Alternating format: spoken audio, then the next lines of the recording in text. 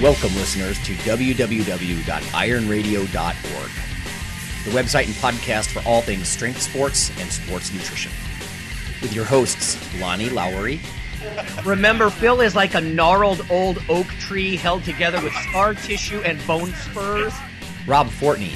And I'm telling you, the pain that I would suffer was beyond excruciating. And Phil Stevens. Just do it, Rob. You'll kill all those nerves. Thanks for listening. Welcome, ironradio.org listeners. This is Lonnie Lowery. I'm an exercise physiology and nutrition professor of about 15 years, and I'm a former competitive bodybuilder. Hey, it's Dr. Mike T. Nelson. I'm an exercise physiologist, faculty member at the Carrig Institute, and I am awake in Los Angeles right now, super early. And my name is Allison Farnbach. I'm a natural IPE figure pro, and I am a nutritionist and trainer, owner of Alley Fitness Systems. Sweet. Okay. Awesome. We are going to get to Allison's origin story in just a little bit, see where she's coming from, get some perspective. First, we're going to do the usual news and mail. The news are just sort of nice and they're sort of brief. The first one is from Caleb. He says, hey there, just reaching out to say two things. One, your show is amazing. And two, I know who your next guest should be. So he's encouraged me to bring on a guest who his sort of angle, I think, is to mesh career and fitness. And a lot of people realize it's if your career is something other than purely fitness. And I guess, Mike, you and I, we're kind of in that gray area where it is, but, you know, then there's the academic stuff. But anyway, so that would be a topic about creating sustainable systems for getting and staying in shape. So stay tuned maybe for that. I'll follow up on that email. Thanks, Caleb. And then we got a message from Jared. He said, just wanted to share some reasons why I like Iron Radio.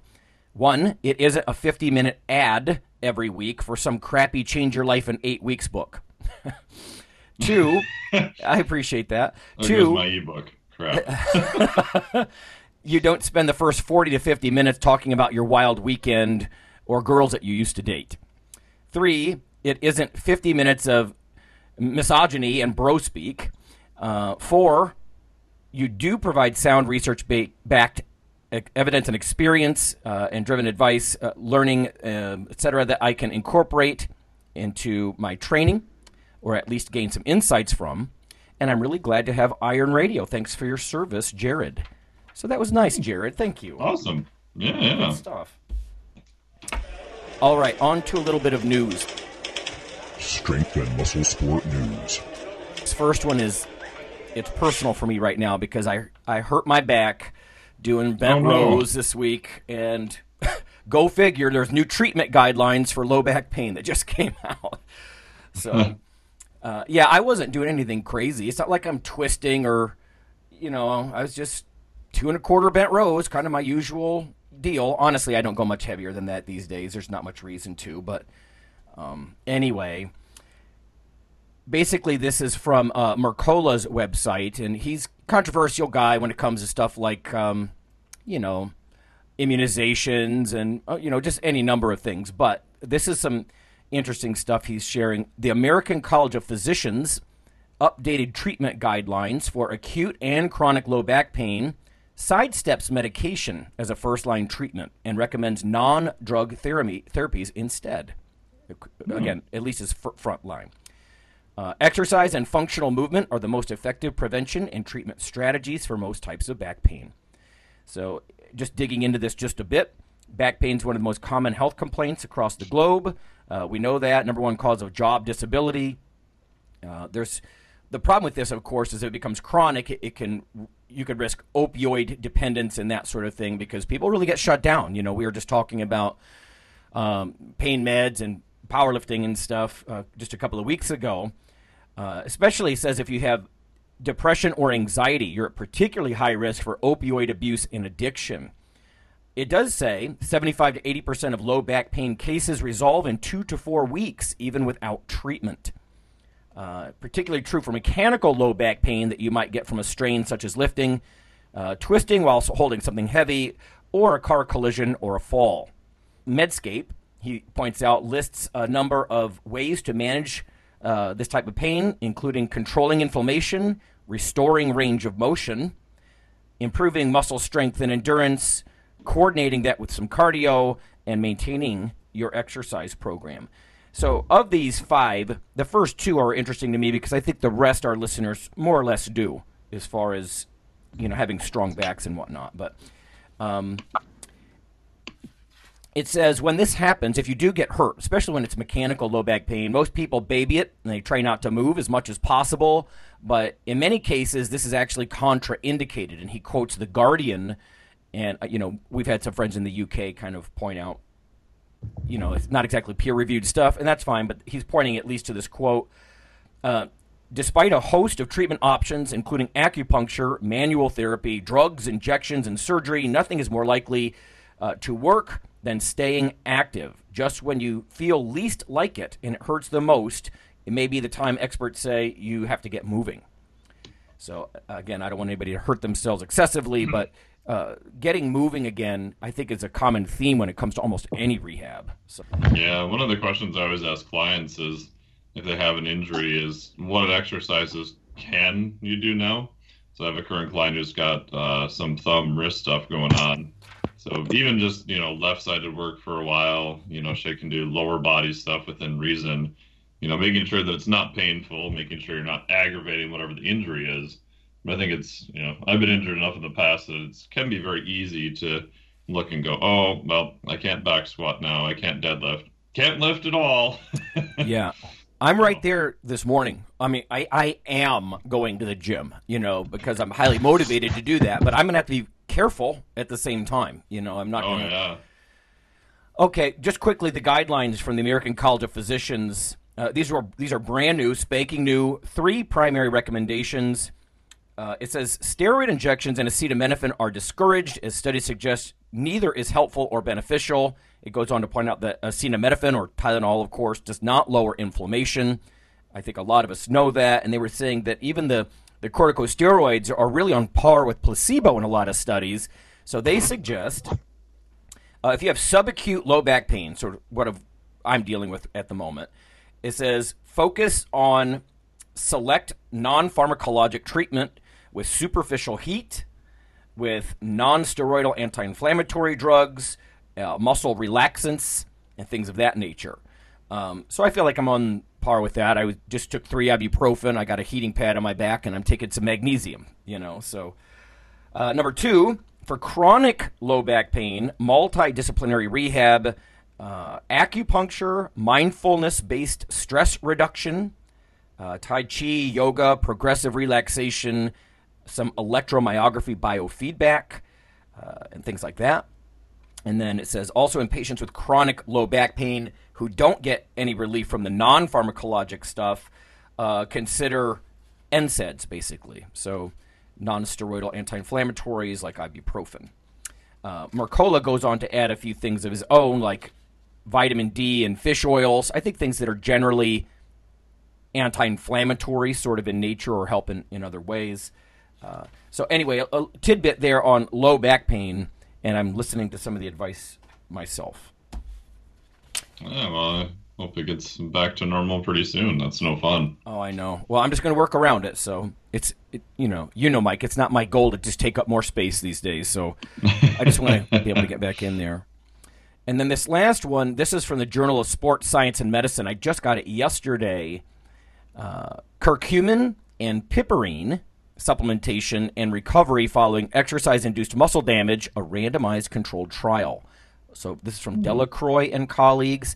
And Mike, you and I have talked about before, the problem with a lot of these phytochemicals, including curcumin, is bioavailability. So they added the curcumin and the piperine, or BioPerine is a brand name, I believe. There's different names for it, but they took 10 elite rugby players in a randomized crossover design. They got them good and sore, and they looked at their performance and blood creatine kinase concentrations.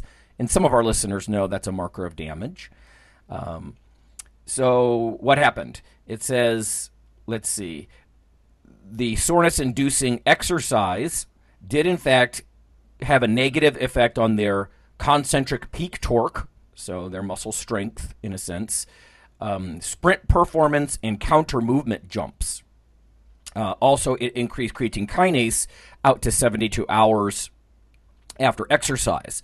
So 24 hours after exercise, however, the treatment group that got the curcumin and the piperine, they did have moderately lower reductions in sprint power output, apparently, compared to the placebo. It says, however, no other effect was found between the two conditions. And in my experience, that's what you see with this kind of stuff. You know, one study will say, oh, this inflammatory marker is down, or this performance marker was less reduced, you know, during the state of soreness. In my own dissertation, I was looking at it. There was a 15% reduction in force production, essentially strength, when guys were really rocked. So partly effective, I guess, is what I would conclude from that. And again, that sounds like par for the course for some of these anti-inflammatory phytochemicals. Yeah, and I wonder even that on the time course too, because like turmeric, things like that are kind of a hormetic stressor. So I wonder if you add a little bit too much stress, maybe it's more delayed, or maybe there just isn't an effect, or I don't know. It's always kind of messy to tease all that out too. It is, because the protocols, I mean, they can range. Usually you can induce soreness between 25 and 40 eccentric repetitions, you know. But yeah, if you crush them too hard, and then you go look at, for example, creatine kinase, you're not going to find anything. You're not going to find a supplement pill reducing that, probably. I mean, some studies show it, but yeah, there's definitely a sweet spot where you can become sore without being so rocked that no pill you swallow is going to erase that, you know. Yeah. Okay, but having said that, I just had one quick study here too. It's called The Effect of Mouth Rinsing and Ingestion of Carbohydrate Solutions on Mood and Perceptual Responses During Exercise. This is January 2017. Ali and colleagues, ALI. And what's interesting is they took a bunch of 9 pretty moderately trained male cyclists. They glycogen depleted them for 90 minutes, which is not very fun. And then they followed that with a low carbohydrate meal prior to completing an overnight fast. And they brought them back in the morning, did a 1-hour cycle time trial, and they tried 4 different conditions. So they had, you know, the nice randomized counterbalance design. They used 15% carbohydrate mouth rinse. So people just put it in their mouth, rinse it around, and spit it out. They did a 7.5% carbohydrate ingestion, placebo mouth rinse, and then placebo ingestion. And the short version of all of that is that in the carbohydrate reduced state, which is interesting because that hasn't been studied much before, the mouth rinsing with the carbohydrate solution did not impact their sort of perceptual response, so how the exercise felt and things of that nature. But they did find that the carbohydrate ingestion did improve perceived ratings of exertion and increased power output during exercise. And there's actually a similar study, almost very identical, this month, February, actually, 2017, and they found something similar. That was from Kring and colleagues. So it looks like ingesting carbohydrate is better than just swishing it around in your mouth, which I don't think that's too utterly shocking, but I've been interested in some of the past studies showing that sometimes just rinsing your mouth with carbohydrates may have an effect, but I haven't seen any data showing that that's greater than actually ingesting the carbohydrate, and these studies would agree with that. Right. And when you ingest it, of course, you're rinsing it in your mouth sort of as you drink it. You know? Yeah. So you kind of get both. Cool. All right. And so we have, as we said in the top of the hour here, our special guest, Ali. And thank you for being here. Thank you for having me. Yeah. So just give us a little background and kind of your origin story. How did you get started down this path, fitness? Well, so I mean, I guess it's kind of an open-ended question because there's like, you know, in terms of how I got involved in competing or how I got involved in coaching or how I got involved in, all that stuff. I mean, I obviously went to college for exercise science, so, Okay. That kind of launched everything. But I've been competing in figure since I was 20, and I'm 32. So Nice. that's 12 years. And I want to say I kind of fell into it, not by accident, but a little unintentionally. I was young and I was in college and I had joined a local LA Fitness, and there was a local bodybuilder there, and he just saw me training, and he asked me if I competed, and I said, "Oh, like, in a sport?" And he said, "No, do you compete?" And I must have just given him a dumb look. It's like in bodybuilding or figure or something, and I said, "No, I don't even know what that is." And he basically explained what figure was to me. At the time, figure was very new. The IFBB had just opened it up as a division, separating it from fitness, which is, I don't even know if fitness is still around in the IFBB. It was with the routine, but Yeah. You got to be pretty good at gymnastics then. Now you can just sort exactly. of look good. No, I A don't lot mean of- that in a derogatory way. a lot of skill involved. But he offered to prep me for my first show, and I did. And I still look back on that experience, and I mean, I was in college. I was broke as of anything. I couldn't afford my food, so I was eating like tuna out of packets for every meal, because that was all I could afford, and that was what the dining hall had. And that's so I did my first show when I was 20, and I was hooked. And I've been competing ever since. And then in 2015, I switched from competing in the NPC to competing in the OCB, which is a natural drug tested federation. And I achieved my pro card through that federation. And then this past year, 2016, I made my pro debut in Newport News, Virginia. I won my class, and I landed a qualifying spot at the World Championships, which were just in Kansas City in November, and I was third. So that's a little bit of my contest history, I guess, or how I got into competing. And coaching, I graduated college, and my first two jobs were just, they were horrible. I guess like most jobs right out of college are, but I was working as the director of personal training at a franchised Gold's, and I was disgruntled with the quality of training that I saw being conducted in the commercial gym, and I was frustrated because as trainers, we weren't really legally allowed to discuss nutrition with our clients. So then I kind of felt like you're only addressing half the battle when it comes to helping people change their lives. And I really just wanted to get into business for myself so that I could, as selfish as it sounds, do things the way I wanted to, interact with clients the way I wanted to, discuss the things with them that I wanted to, help them change their lives, without sort of these commercial gym rules and regulations. And at the time, online training was really new. Now, of course, it's not. Everybody does it. But Yeah. What year was this? like 2007, 2008. Yeah. So it was very, very new. And the only reason I opted for that was because I lacked the finances to open like a brick and tile studio and facility. But so, I launched my own website and I started going into business for myself, and I've been really blessed. I mean, here I am 9 years later and I do it full time. So I've been very, very lucky. And I do now also own a brick and tile studio, and I do train, in-person clients out of my own private facility. But, I've been doing online coaching for 9 years now. Oh, awesome. What is it you like about the online? You said kind of doing your own thing, but and the flip side to that is, what do you think is a negative of doing it online? I would say sometimes the lack of being there, particularly when it comes to the exercise angle of things. A lot of times when you program for people, it's I can't see how they're executing a movement. I find myself asking for videos a lot lately.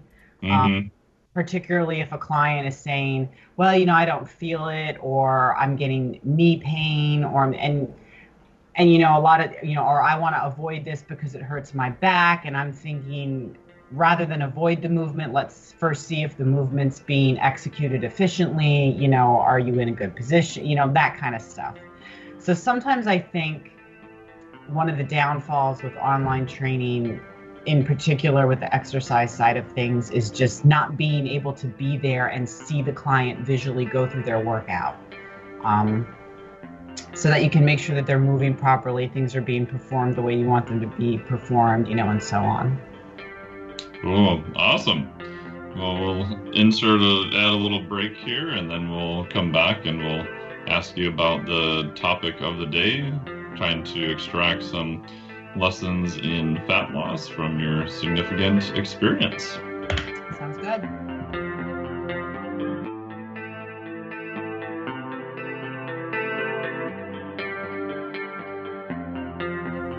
Hey listeners, this is Dr. Lonnie Lowry. If you've ever had anyone critique you on your protein intake as part of your weightlifting lifestyle, oh, you poor meathead, all that extra protein is going to rot your kidneys or weaken your bones or dehydrate you or give you gout or who knows what.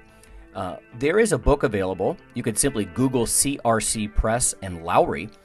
And what I've done is reach out to experts all over the world and create a book, a single compendium that you can hold up and say, this is why I consume extra protein.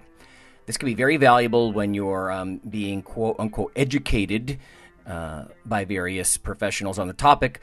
There's an enormous amount of literature in this book on the safety, the effectiveness, how protein works in cells, the history of protein and weight trainers, much more. So again, please check out CRC Press and Protein and Lowry. You can just Google that. And I do, full disclosure, I do make a small single-digit royalty on the book. But that's not why I did it. I did it so we can all have something, our particular population, to both defend what we do and to inform our nutrition and our eating. Thanks.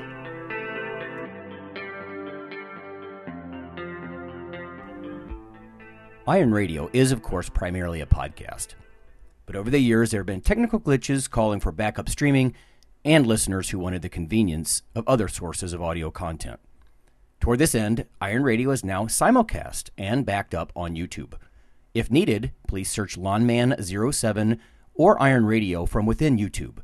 There's not much video, but if you like to listen through YouTube on a Roku or other living room device, there you go.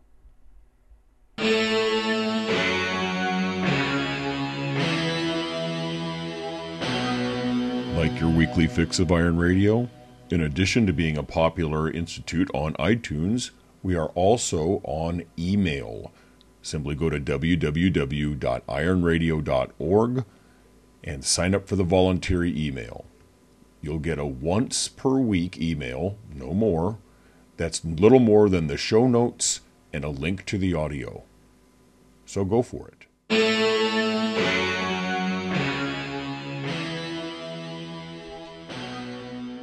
Welcome back to Iron Radio. This is Dr. Mike T. Nelson here with Dr. Lonnie Lowry, and we're here today with Fitness Pro Allison. And on the topic of the day, we're talking about the lessons that she's learned as a fitness pro, and then also how you can apply them to yourself. So maybe if you're not competing or you don't have any desire to compete, what are kind of some of the lessons that we can extract and learn from that process? So we had talked a little bit about online, and more out of curiosity, more on the fitness side real quick. Do you find more advanced people find you for online and more beginners find you for in-person? Or I'm just more curious on what kind of the breakdown is for that. Initially when I started coaching, I found I was working a lot with other competitors, meaning other bodybuilders, other physique competitors. And over the years, I think, and I know you do online coaching too, but I think as a coach, you tend to find what group of clients you like working with the most? Mm-hmm. Which group you tend to feel you work better with as well? And I find that I actually really like working with your average, male or female who's just looking to improve their life. And I think some of that comes from the fact that I compete myself, and I feel like it's a nice break for me, a nice breather to work with, average men and women who are just, looking to become better versions of themselves rather than just, the extremism of bodybuilding all the time, because my own head is plugged into that as well. So sometimes it's too much to work with those clients, to do it myself, it's a nice breather for me. I find that I work probably more now with just average, men and women typically looking to lose weight or lose fat. Now, of course, I get clients who have strength goals or clients who have muscle gain goals or mass gain. But in general, I would say I work the most with, men and women almost equally, which is pretty cool, who are looking to lose weight or to drop body fat. Very cool. What are kind of some of the top lessons that you use from your competition and have learned that you apply with that population then? Because I think there's a tendency in society, at least from some of the clients I've worked with, and I've worked with a few figure people and natural competitors, not a lot, but just a few that had some issues or trying to get sorted out. But it's interesting to me how, from a psychological standpoint, they're quite different. And even where they're at is quite different. But I find that a lot of the same principles still apply, just maybe not to those extremes. So I'm curious as to what you've learned from being a competitor that you apply with kind of your everyday clients. Oh, God. I know it's a big question. It's a huge question because I'm still learning it. You never really, at least hopefully, you never really stop learning it. Each and every year that I prep, I learn new things about myself as an athlete. And then a lot of times I learn, new things which I can then, take to my clients. And I mean, that, nutrition training, everything, the industry, it's constantly changing and evolving. We're constantly being provided with new information, new research, so there's tons of stuff to take in and translate. I think over the years, I would say what I've learned most, to apply with my clients is through my failings. As I've learned what not to do or what doesn't work.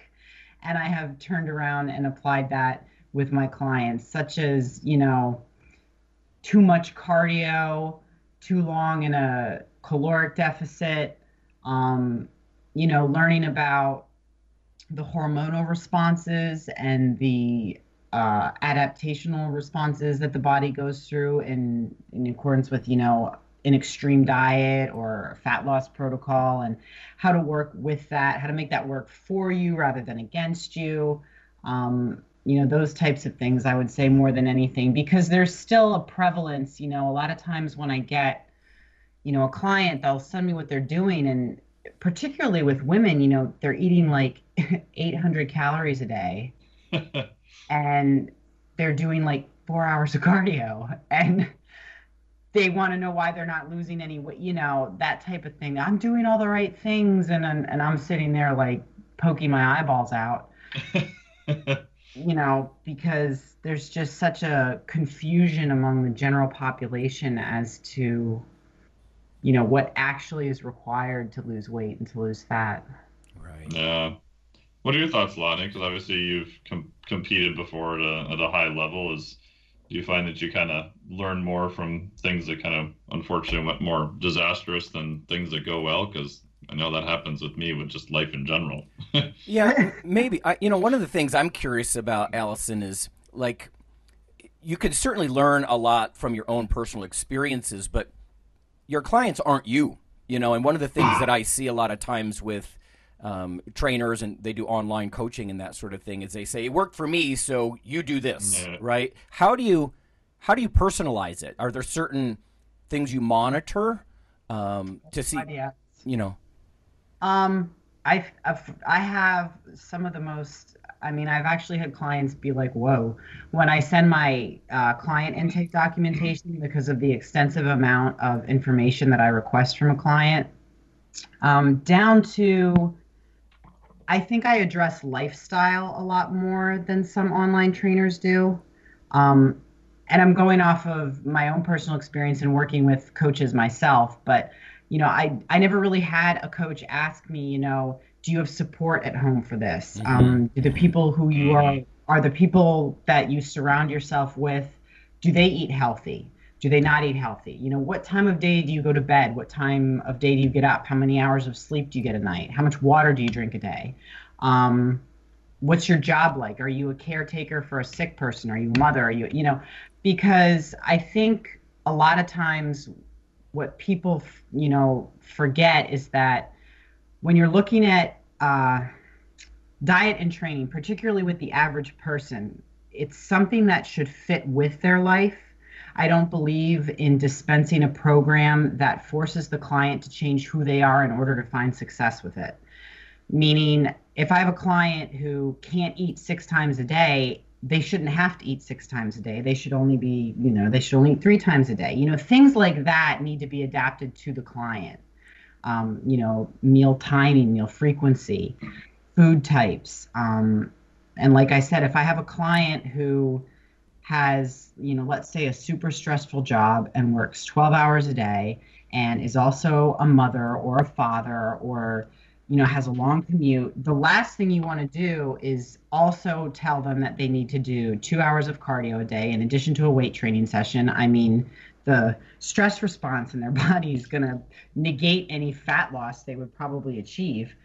And so I think I really address lifestyle so that I can make sure that whatever I'm having them do, it makes their life better, not worse. It doesn't add stress to their life. It takes stress away. I hope I'm making sense. No, you are. I just think it's so important with the monitoring. I mean, and I know Mike does this to an extreme, but getting baseline and then monitoring, it seems like the fitness community by and large is, here's a template, go do this, or it worked for me, so it will work for you.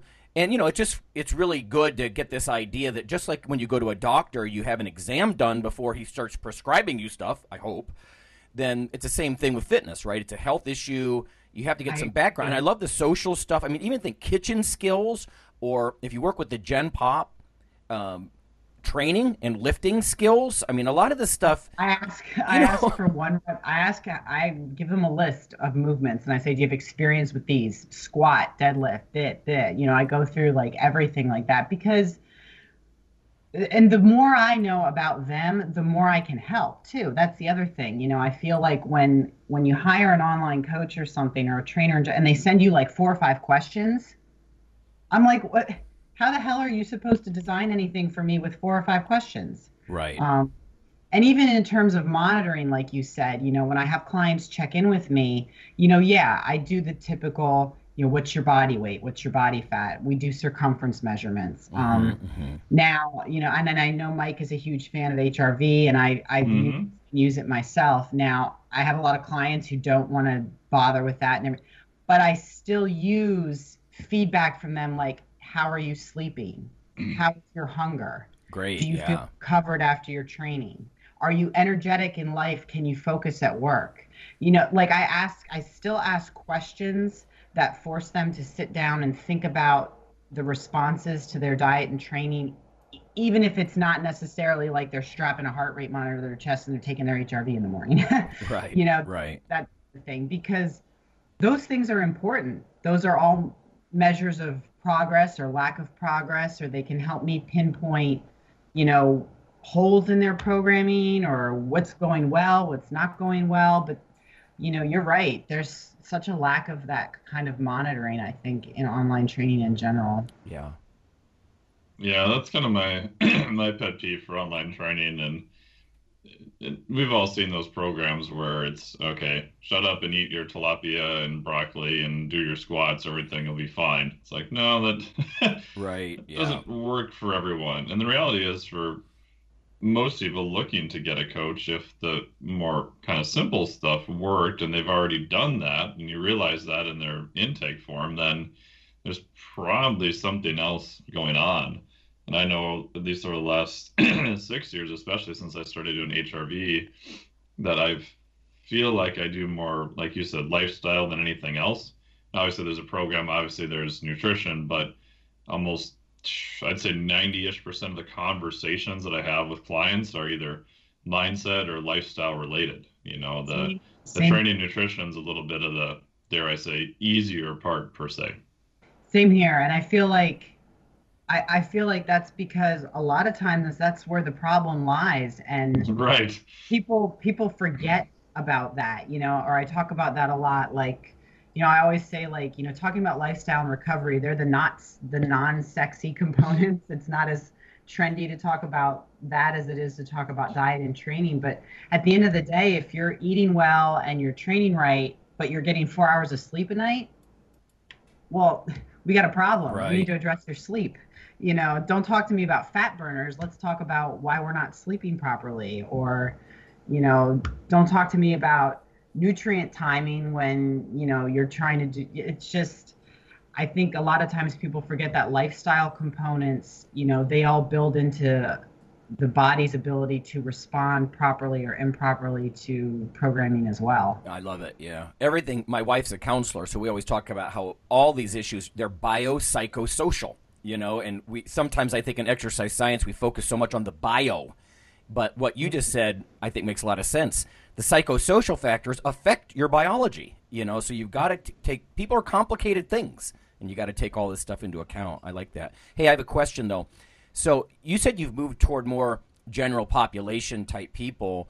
Yes. How do you, let's say someone's really new at this whole exercise concept.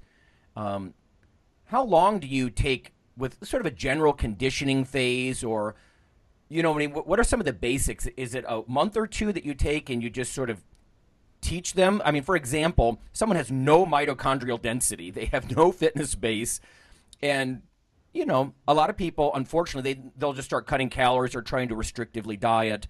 Right. And they don't even have any kind of base. So as you've moved toward Gen Pop, have you sort of made an allowance for that? Like, is it a month? Is it 2 months? How long? I know it would be individual, but...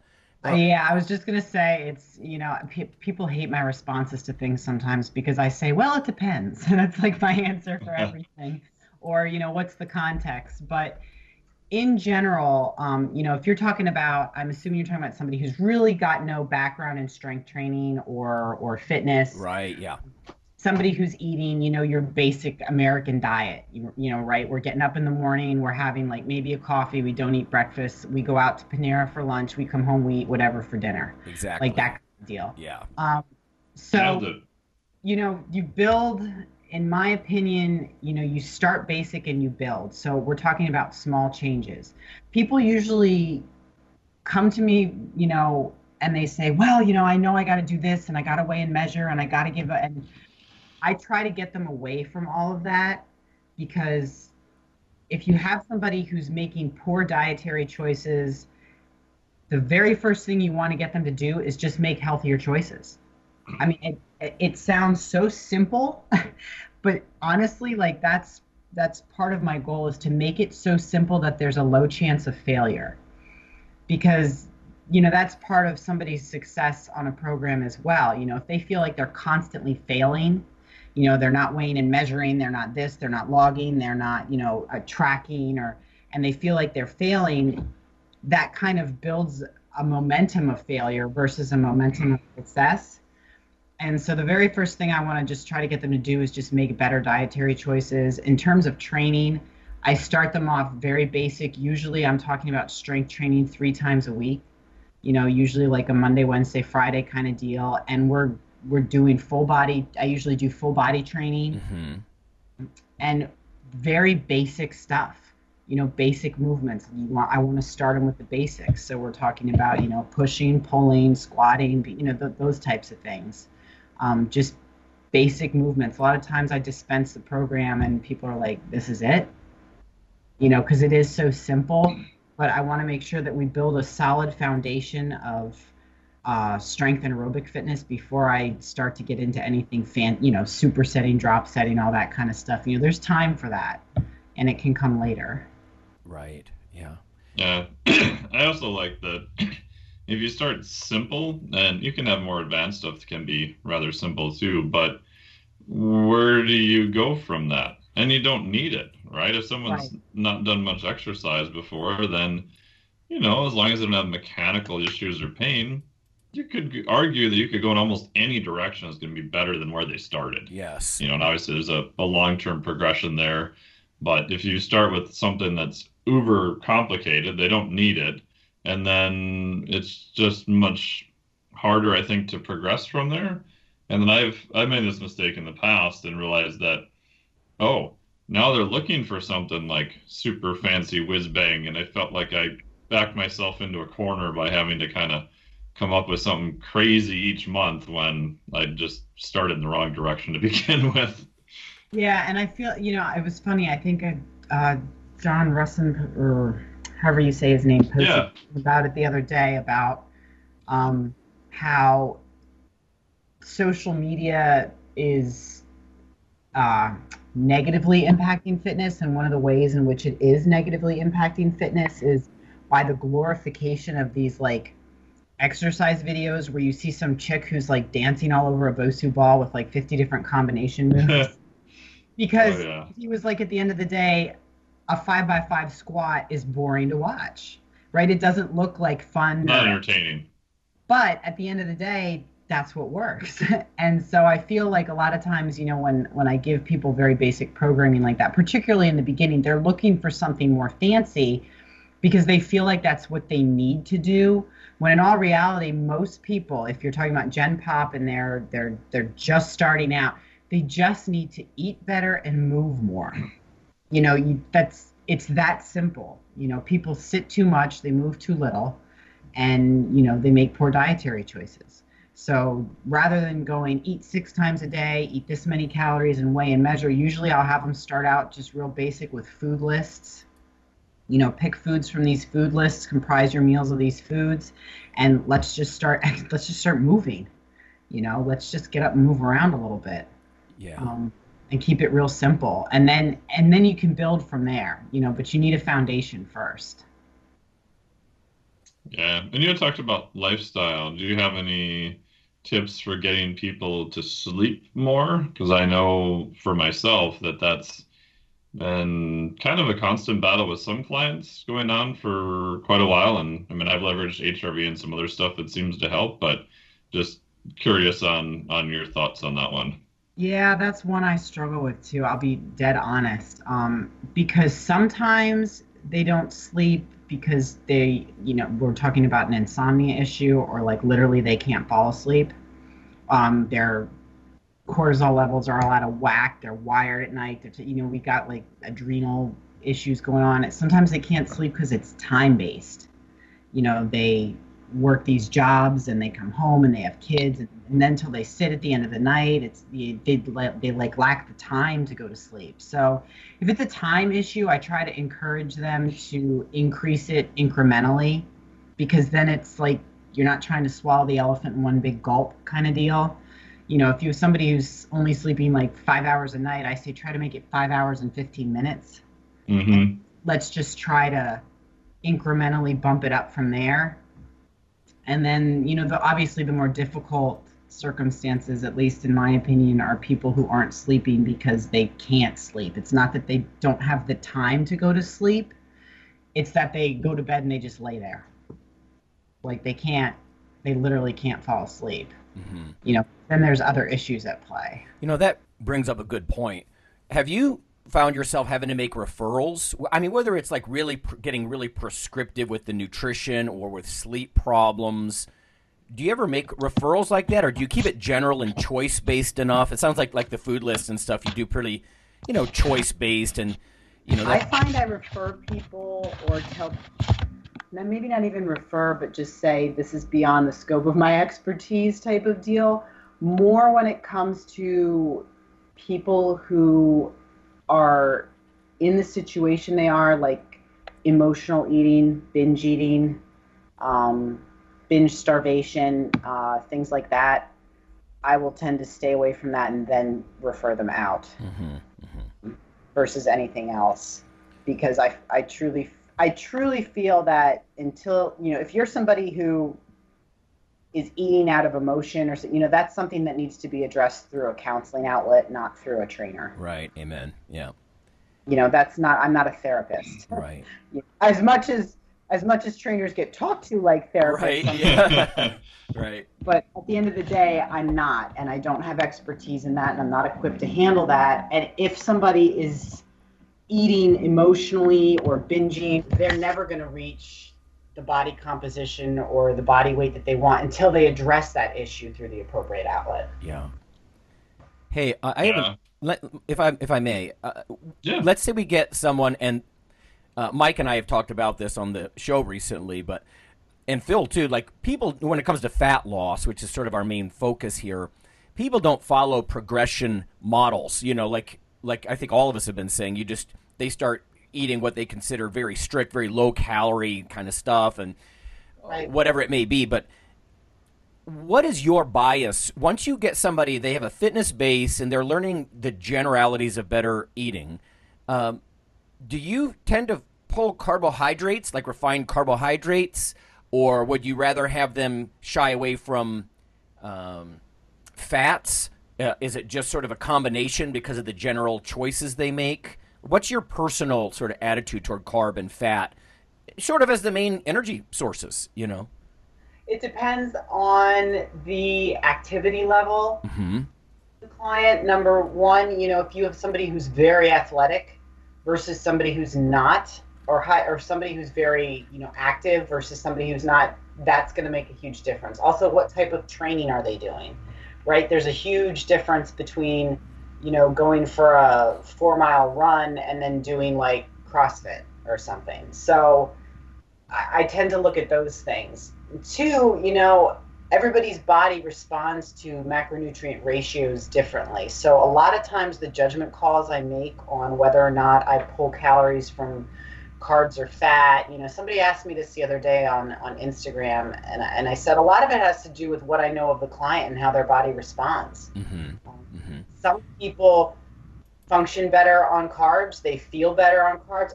Other people, high carbohydrate diets really make them feel like shit. Right. And they need something where they're higher fat, higher protein. So it really depends on what makes the client feel their best, look their best, perform their best. That's where I tend to go. Well, what about yourself? I mean, you're a high-level athlete, and people like to look to that population, at least with yourself. When you got stage ready, I mean, with the incredible leanness that you have to achieve on stage, how did you do it? I eat a lot of carbs. Yeah. Okay.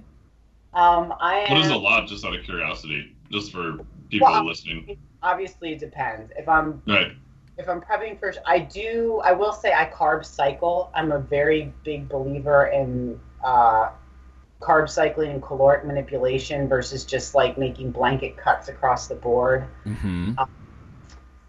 So I carb cycle. So I would say that depending, on the day, I'm anywhere from 100 grams of carbs all the way up to 4. Wow, 400, nice. Yeah, it just depends. It depends on what my goals are. It depends on am I prepping, am I not prepping, things like that. I tend to be somebody who responds much better to higher protein, higher carb, and lower fat. And a lot of that has to do with my activity level, some of it with my genetics. I have ulcerative colitis, so I have irritable bowel disorder, and really high intakes of fat tend to be really rough on my digestive system, even if it's healthy fat. So I have to watch my fat intake, because when it creeps too high, it starts to adversely impact my digestive health. Right. So I tend to be much more of a carb person that tends to, and that's just me. Right. So, if you were going to get someone ready for stage, would you at least discuss the carb cycling then? Is that sort of one of the things that you feel like, is very helpful then, it sounds like? Yeah, I do. Because I don't like to, I don't really like to massively restrict any one macro unless it's like absolutely necessary. You know, I don't find that that's beneficial for the majority of the population. Now, obviously, there's like instances where I've had people do really, really well on keto diets and things like that. But when you're talking about getting somebody ready for a competition, I try to like to keep all macros in at least somewhat normal ratios. Right. I think that's wise. Maintain variety on some level, even if it's cyclical and coming and going. That way people don't end up deficient in any one thing or overdoing any one thing, you know. Even if we're doing like 2 to 3 low carb days and then a high carb day, you know, something like that. But I don't like to just restrict them across the board and just have somebody go low carb for too long, because what people don't understand either, especially when it, you know, if you massively restrict carbohydrates, and I did this when I was younger, because this is what I said, you learn a lot from your failings, you know, because you didn't know any better, you know, and then people say, well, I can't eat a carb, you know, I'm carb sensitive, and as soon as I look at a carb, I bloat. But if you've restricted carbohydrates from your diet and you've been like existing on like pretty much protein and veggies for like months and months and months and months on end, it is going to impair your body's ability to efficiently, you know, handle a carb when you do eat it. Oh, and right. So I think it just only makes it worse. So I try to never put my clients in that position. In terms of fat, you know, I don't mind going low fat with a client if I have to, but I also won't just, I mean, I've seen some women who like had diets where they were eating like 10 and 15 grams of fat a day. And, you know, I mean, a certain level of fat is required, particularly for women, just for hormonal balance and function. I mean, when you start really drastically restricting fat intake for too long, that's when you get like brittle hair and dry skin and all kinds of, you know, adverse effects in the body because your fat's just too damn low. Yeah, and your food choices then, I tried that once years ago, and there's almost like you don't realize how many small amounts of fat and small amounts of carbohydrates are in a lot of foods until you go like one crazy extreme and you're like, oh man, if I see another egg white, I'm gonna puke. Yep. Yeah, no, I mean, competing is extreme. There's really no way around that. You know, people will try to, oh, you know, I want to compete, but I want to remain balanced. It's a lack of balance. Bodybuilding is a lack of balance. But I try to, I guess I want to say I try to keep my clients as balanced as I possibly can, despite that. So, you know, when I diet a client for a show, I always try to think about their long-term health as well as just the short-term goal of getting to stage. I'm never willing to compromise them in the long term just to get them to look good for a show. Right. No, I encountered that. I very rarely work with clients, but when in recent history, I helped someone get ready. I said, you're going to get lean enough, you could lose your period, right? Because she was really going to compete in a pretty big competition. And right. I said, really, my only rule is I want to work with you for at least 6 weeks afterwards so we can do some kind of refeed, make sure restoration of the menstrual cycle happens, you know, things like that. And so many coaches don't do that. It is like, it makes me mad. Yeah, it's health. It's like you said, it's their long-term, it's their health, you know, that and an educated person can't. It's almost like you said, because there's imbalance, and I agree with that very much when it comes to stage-ready leanness. Right. That level of imbalance, it almost creates a conflict between your role as an educated person and having this person's health in your hands, at least partly, and then getting them ready, you know, without being reckless. Because those two things, it's almost like the academic side and what you know, or the healthcare side, it butts almost head-on with what has to be done to get that lean for a show, you know?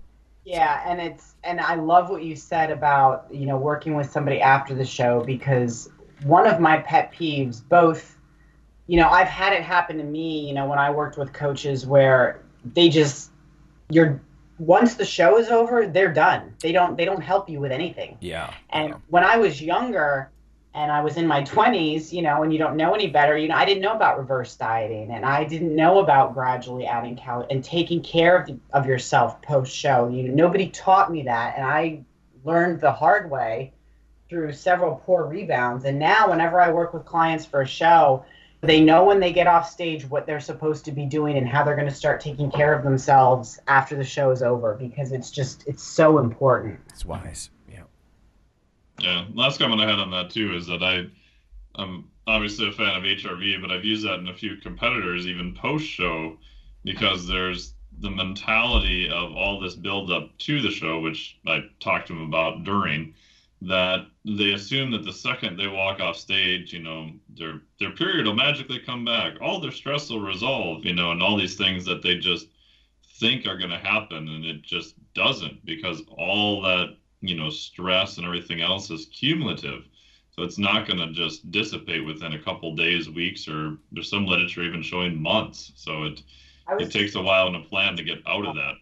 It takes a while, and even I've noticed in my own, competing, that it usually takes me a good 8 weeks or so after a show until I start to really feel normal, both in my training, before I start to feel stronger, before I start to, feel better physically, before my hunger, my satiety levels start to balance. It takes me a good 8 weeks. Yeah, I think the average person, they just don't realize the very temporary state that you're in when you do a physique competition.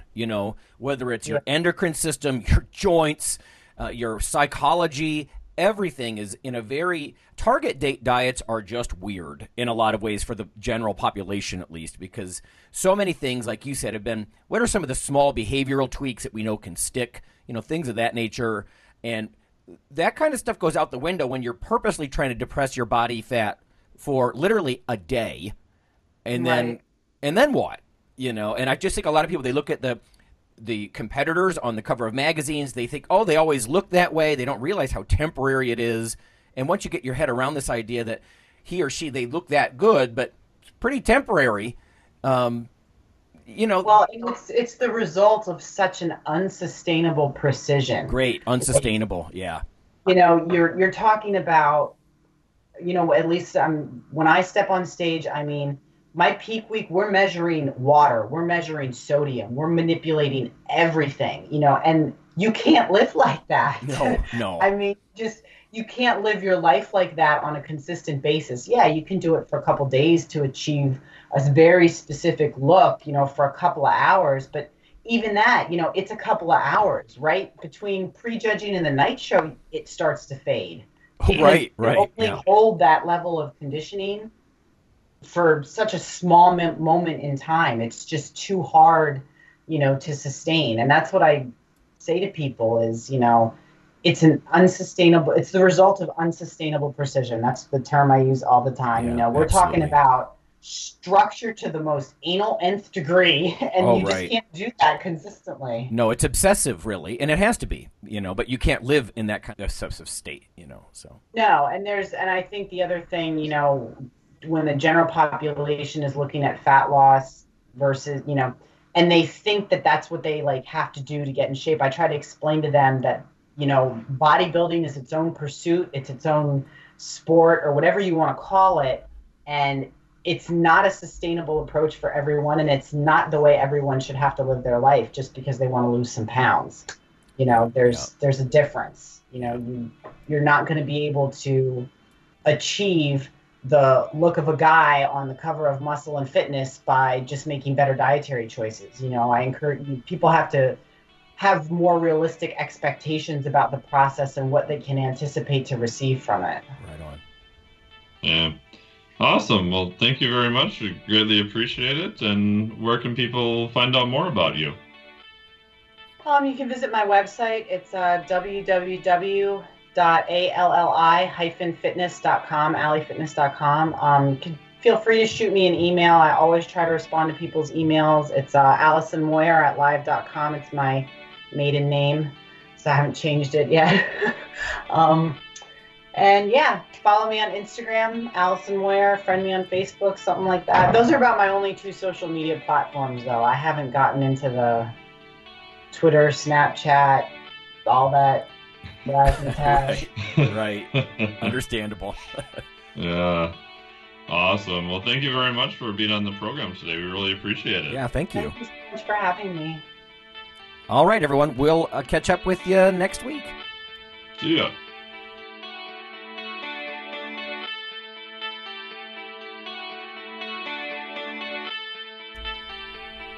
Hey, listeners. Have you seen the store at ironradio.org? There are 3 halls in the store. One for Phil, one for Fortress, and one for myself, Dr. Lowry. And they're thematic. So you can go into our Halls of Iron store and choose based on your goal. If you need something to learn or read or something nutritional, you can look in my store, Lonnie's store. If you want something about injury prevention or competition, then take a look at Phil's Hall of Iron. And if you want something about motivation or daily training, Fortress's Hall has what you're looking for. There are some fun, heroic descriptors as you browse through the stores. We try to make it a little more fun than the average boring online store. And whether you're a novice lifter or someone more experienced, you can take heart that you're not wasting your time. The things that we put in each Hall of Iron are actually based on our own recommendations. Protein powders that we know to be good, knee sleeves, wraps of some kind, things that Fortress uses in his own training. The stuff you see, you know is good. This way you don't waste time. So check out the Iron Radio store at ironradio.org and let us know what you think on the forums. And certainly you can request products and we will screen them before they go in. So thanks for listening.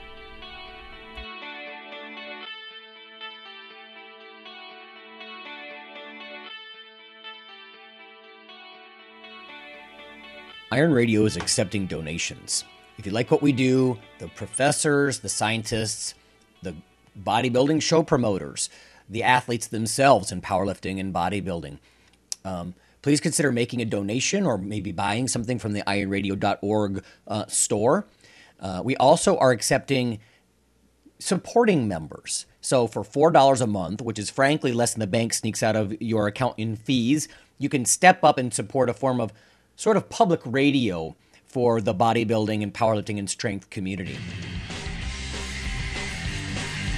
The Iron Radio podcast and all of the audio on ironradio.org is for informational purposes only. If you're interested in starting a diet or exercise program, it's important to check with your physician.